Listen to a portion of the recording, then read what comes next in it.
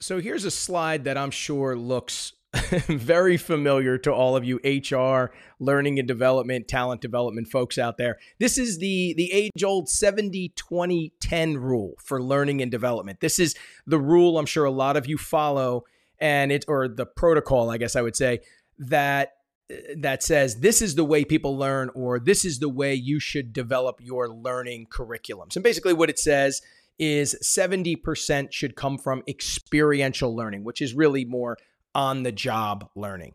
Then there's 20%, which should come from social learning. And those are really interactions. That is being a part of a community, being a part of a networking group, being mentoring, those kind of things.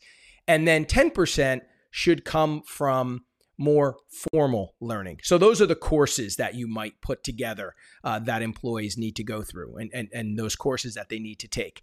And what I wanted to kind of focus on here and talk about was the fact that private podcasts specifically designed for employees that are released exclusively to employees, could really support this entire 70-20-10 rule. A lot of people, when they think about private podcasts or internal podcasts, they might go right to the 20% because it might seem a little more obvious, but it really can.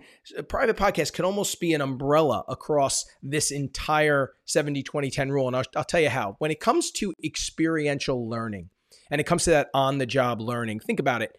When people are on the job, you can release these podcasts that they can listen to them when they're on the go.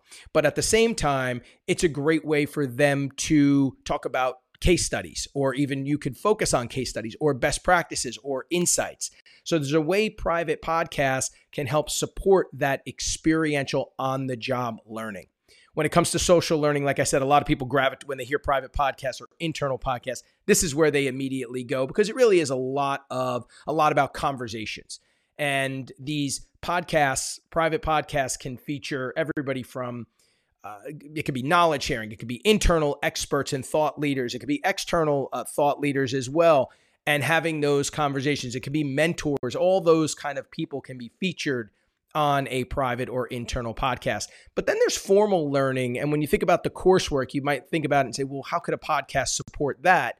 But you could take a workbook and turn it into an audio workbook where people could listen to it at their convenience and then go through the course. Or you could have it supplement the course in the way of a follow-up. It could be a great follow-up to the course using a podcast. So, like I said, what I wanted to kind of lay out here was the fact that private podcasts can actually help support this rule that I think a lot of you are very familiar with, the 70-20-10 rule. And not only that, but there's some real advantages to using podcasts when it comes to this. I mean, first, the obvious, which is the accessibility and the convenience, where people can be listening to these when they want, where they want, and they can be listening to them on their tablets, on their tablet, on their phone, on their desktop, whatever suits them.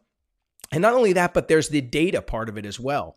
So this podcasts give you an opportunity to track who's actually going through these things and listening, retention, those kind of things that are pretty important to know when it comes to learning and development as well. So I just wanted you to see how private podcasts or internal podcasts can support the 70-20-10 rule and not just the 20% part. So something to think about.